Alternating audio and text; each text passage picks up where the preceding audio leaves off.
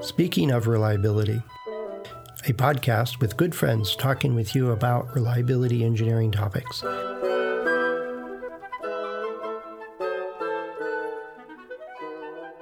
Hi, this is Greg Hutchins. I'm working with Diana Deeney, sort of my boss, mentor, discoverer, and leader on. You keep calling me your boss. I don't want the job. Anyway, the resident sounding mellifluous voice is Diana Deeney, an Hello. engineer, and I'm an engineer too, and we're both mechanicals. And we're going to talk in this episode about why aren't people becoming engineers or STEM people, and how do we get our kids and how do we get people involved and interested in engineering? So a quick story. My dad was an engineer. I'm an engineer too, but I am hopelessly uncoordinated. Well, and what does that have to do with being an engineer? So the joke was around our household, my wife wore the tool belt. Oh. Yes. Yeah. I come from a lineage of engineers too. I would consider my dad an engineer, but my uncle's an engineer. My sister is an engineer. My cousin's an engineer. And so am I. And I'm married into a family that has no engineers. I'm married into a family that has a bunch of doctors and lawyers and business people in it. So they, I do a lot of engineering stuff. I'm the one that has all the tools, and I do stuff around the house. And being an engineer is different, isn't it? Well, my life as an engineer is full of fails, and I'll give you one example. I basically am a professional engineer, mechanical engineer, but I'm probably the most incompetent technical engineer in the universe. And that's why I joke that my wife wears the tool belt, because this is a quick story. It's a true story. Early on, I was building cars. So I was taking the head out of a car. And basically, the thing was, that had a bunch of bolts holding the head together in an engine. Again, reciprocating engine. So what do? I put a thing on that, and I put a cheater bar on it, which is basically an extension, so I don't have to, hurt myself trying to take the bolt from the head. Yeah, I know what you're talking about. Yeah, I've done that too. Okay. I broke 3 heads. Oh. And basically had to use some type of quick out, to drill a hole in it and get the bolts out of the engine. But anyway, I'm the most uncoordinated person in the world as an engineer. And the question is, both Diana and I want to have our kids and other people basically love technology and love engineering. And the question is, how do we do that? How do we get people engaged and interested in this? Yeah, I have a 17-year-old and a 12-year-old, and neither of them want to be an engineer. And it makes me really sad because my family was do-it-yourselfers, and I am too. Like I said, I have a lot of the tools and do stuff. Well, I get my kids involved as much as I can, with safety in mind and everything. But I try to get them in hands-on and learning things, and they do. But they don't want to do engineering. But now I have friends that have sons the same age. They both want to do engineering. So I'm really excited about that. And I'll say, well, if they ever want to talk to me about engineering, let me know, and they don't want to. But yeah, it is. I haven't found out the answer to get younger people interested. I do mentoring. I try to help the neighbor kids out and be a good example for them too. And it is a challenge. I'm not sure why. Maybe it's just my kids. What's been your experience, Greg? Well, when my daughter, and we have one daughter, she's now graduating from Oregon State University. She started out as a mechanical engineer, went into computer science, went into cyber. Now she's doing business as an intern with a bunch of companies. But the interesting thing is the fact that she's an engineer who can do computers, who can communicate, really puts her in a nice position. You mean she has like the soft skill communication skills? Is that what you mean? Mm-hmm. Yes, exactly. So we started very, very early, bringing her into the Intel, out here on the West Coast. And I'm in Oregon. We have the Intel Awards. And the Intel Awards are the premier awards for STEM. Oh, I didn't know anything about this. Yeah, they're a national award. And I brought her in at 14 as a judge. Really? Yeah. So, Intel, IEEE, which is Institute of Electrical Electronic Engineers. Yeah. Is one of the big groups like ASME for mechanical, ASQ for quality. And they would sponsor, as well as with Intel, these awards. So, she started following us. And then eventually at 16, actually became a judge. So she got involved that way. And then what got her interested in technology wasn't the engineering or the math. It was the decision making and the way of engineering, the way that engineers solve problems. That's what really got her engaged. Oh, so maybe I've been doing the whole, hey, get in here and do stuff. Yeah, but maybe refund that wrench. Yeah, that's right. By the time my kid was 3, he knew the difference between a Phillips head and a flathead.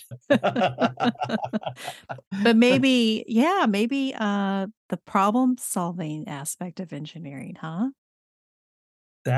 She got introduced to that through being a judge on that award. Mm-hmm. And she just simply got visibility for looking at and evaluating. So as a judge at 16 for the Intel Awards, she couldn't evaluate her peer group in high school. So she would be evaluating middle school students. So a lot of the people were 12 years old and she was 16, and she would be evaluating their projects, but more importantly, how they presented the projects and their logic flow in terms of, coming up with the little diagrams with a little, what do you call it? Folders, right? Mm-hmm. And the way they would present their information. So that's how she got interested. Now she's looking at engineering as a stepping stone in terms of making money. So her favorite T-shirt that she wears all the time basically has unicorn on it. You know what a unicorn is?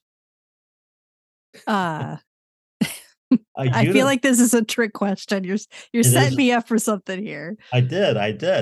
A unicorn is a company with $1 billion market cap, meaning it's worth $1 billion.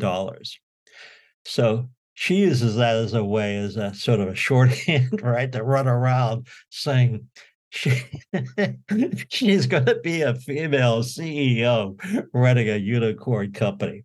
Oh, so, good for her. Well, I use that as a trick and problem solving as a trick to get her engaged, not in terms of, memorizing the tables, the multiplication tables, or doing calculus and all that stuff, right? It was a way for her to sort of say, yeah, I'm going to be one of those folks who are becoming the heroes of our generation, the Elon Musks. Well, why don't we have a female one? I don't know. Maybe it's Diana Dini. I don't know. Yeah, that's right. I'm the next Elon Musk. Oh boy. So it's interesting. Why don't we have more engineers out there? We have a lot of lawyers, we have a lot of business types, but when the whole world is technology based, you think a lot more of us would be technical types. Yeah. Wanting to design and develop it. and commercialize and monetize. So with my daughter, every third word I use is not design, but monetize, commercialize, scale, and monetize. And, by predisposition, she's like that now. Everything she sees is, gee, Dad, do you think we can make money out of that? Or do you think, more importantly, can I make money out of that? And I think that's one way to get kids involved. What's in it for them? What's their future going to be? How can they create their future? Just a thought. Every kid's different. Well, here, I encourage engineers to go to the schools on career day, and talk about the careers and stuff. So let me explain to you or describe to you what I did at the last career day. Absolutely. And you might have some ideas that could make it even better the next time I do it. Are you up for that? Absolutely. I'm all ears. So I divided the classroom into, I think it was about 6 groups of 4. We tried to make it equal. And I presented them with a problem. And the problem was to make some sort of refrigerated cooler for a van. And this was like just after a lot of the COVID stuff. So we had all these COVID reasons for wanting to do this. So I represented different hats. I had different hats, not physically, but I would say I'm putting on my customer hat. What questions do you have? So I kind of represented a cross-functional team. Like I'm part of marketing, or I'm the one that produces the cars. Do you have any questions for me? So it's sort of them doing investigation, field work into what the problem really was and what kind of limitations they might have with their design. And then I had them mock up a design. Like you get together, you have 5 minutes, draw up a design. Mm-hmm. And then I had them take their designs or papers. I said, okay, now I drew on the board, you come up, do your research, you come up with an idea, you figure out how to make it. I said, now take your papers and move them from your group and give it to the next group and go all the way around the classroom. So everybody's getting a brand new design, and now they have to figure out how to make it. They're like, well, we didn't design this. How are we supposed to make it? Like, well, try to figure it out. And so we did that all through the whole design process. And they really thought that they were going to design something and be the ones to figure out how to make it, take it through the whole process. But I interrupted it and said, you got to give it to the next team to be able to interpret what it is that you were doing and communicate it. It was really interesting for me to see because some of the kids were like, why is there a piece of pizza in here? That doesn't make any sense, Or why is this? I said, no, you can't really go change a design unless you need to be able to make it or for it to fit into the car or something. So I thought it was an engaging activity, but you bring up an interesting point about not so much solving problems, right? Or getting in there and doing things, but engineering as a decision-making capabilities, which maybe my demo was missing. What do you think? What's some of the things I could do to improve that next time? Boy, I think it's terrific. I'll share with you what I did and that I learned just a couple years ago.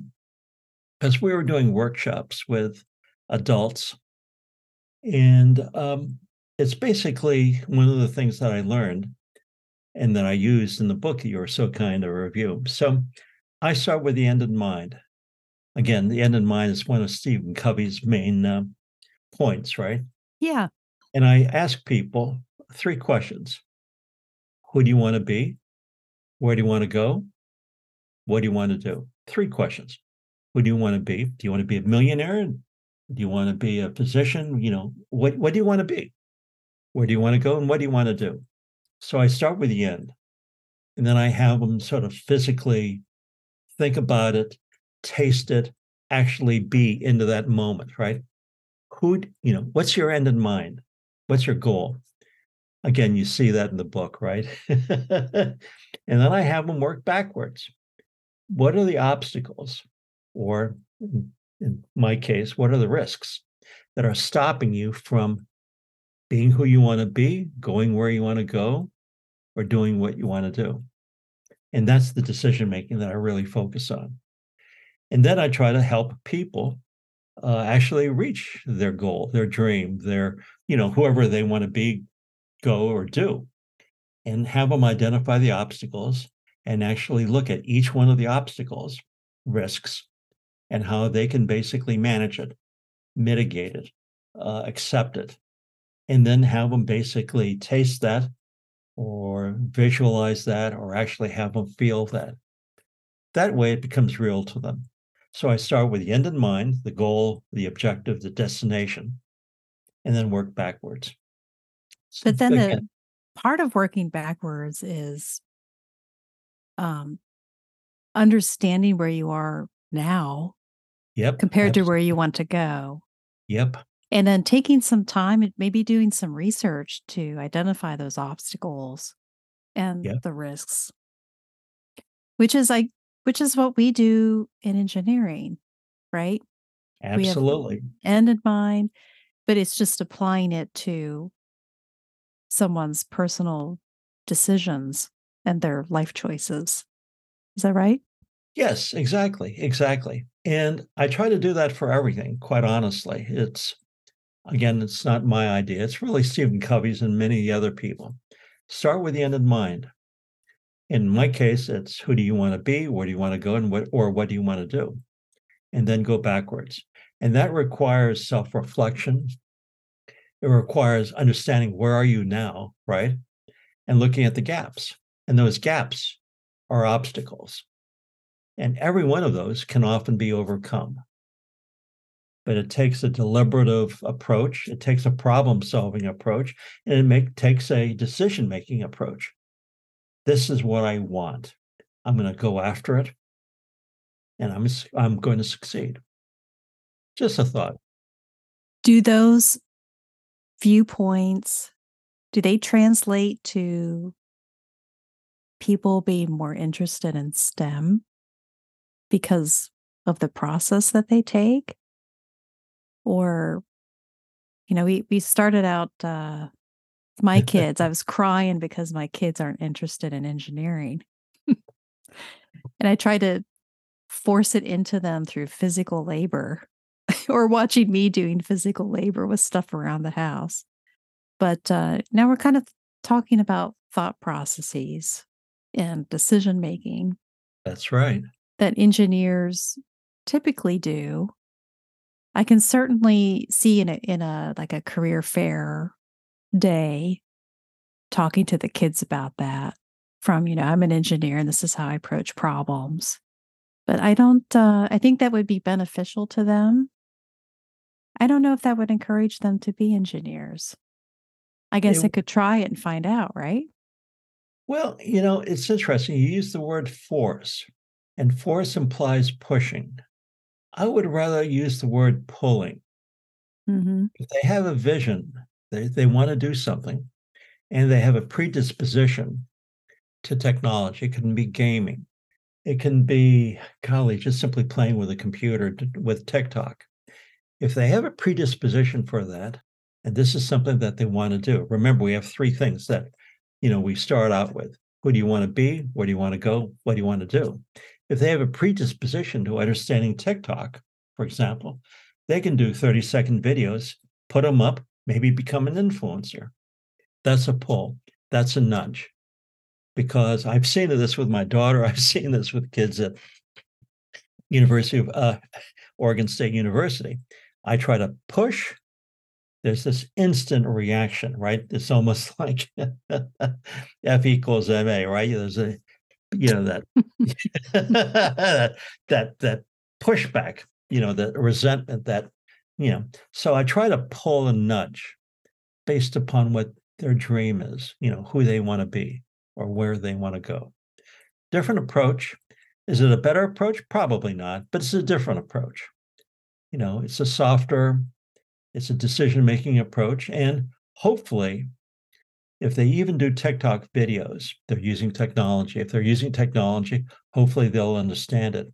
If they're in a gaming, they should be looking at UI UX, user interface, user experience, right? That'll pull them into technology.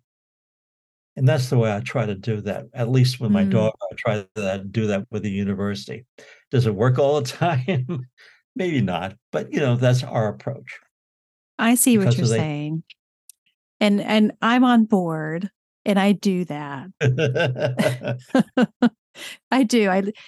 Part of it is looking to see what they're interested in, and then helping to give them opportunities to be able to reach that and to think about those obstacles and that kind of thing.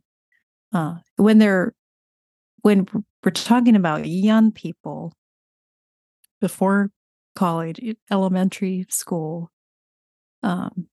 it's also just exposing them to different things and the way the world works and how to do things for yourself.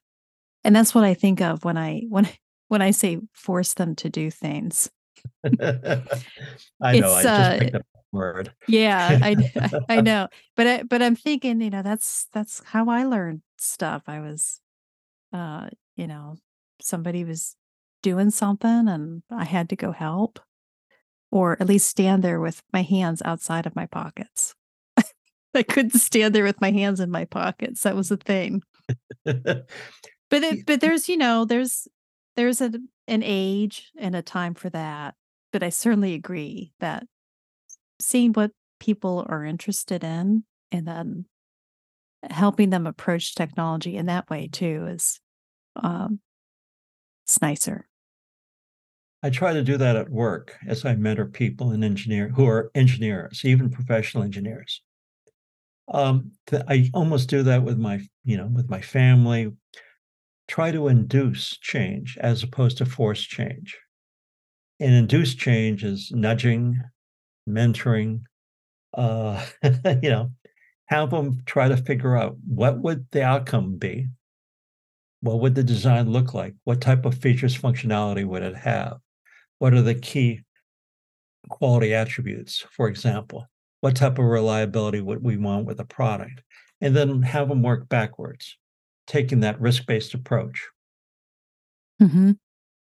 And then using that as a nudge for them to figure out what are all the obstacles or risks between where they are with a product to where it can be. That's also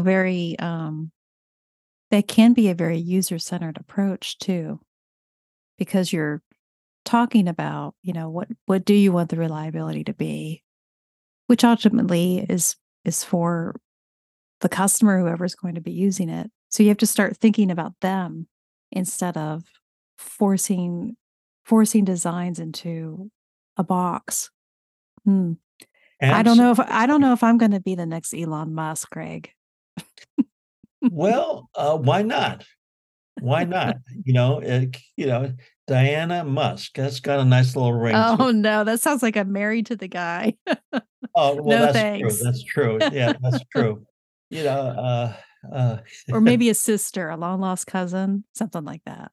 That's okay. Anyway, just sort of to wrap this up, we can basically have a customer. We can capture the voice of the customer. What type of experiences does he or she want with a product? What type of quality attributes do we want with a product? And with each of the quality attributes, we can put a reliability on that or some other type of quality to it and start building into the product. And again, that's basically going back from, starting with the end in mind and moving backwards. That's our approach. Anyway, just something to think about. Yeah. Well, if you have any comments to add about getting people interested in technology and engineering, either people that you are trying to help figure out what their later career is going to be, or like Greg said, coaching people at work, Do you have any other suggestions or techniques, or did you have an aha moment today? Tell us about it at the comments at accendoreliability.com/SOR. Oh, sorry. accendoreliability.com/go/SOR. And that will get you to a comment page where you can leave a comment and we'll get it. Do you have anything else to add, Greg? Thank you, boss. No, I appreciate your guidance and wisdom today. You did it again. Oh, I'm sorry. The fact that you wore the tool belt, just sort of intimidated me. Oh, boy. I will talk to you later, Greg. Always enjoyable speaking with you. Always. Thank you very much, Diana. Thanks for listening to Speaking of Reliability. We invite you to join the conversation. If you have a question or a topic that you think we should discuss in a future show, please let us know. You can find a comment box below the episode show notes, or just leave a note as part of a review on iTunes.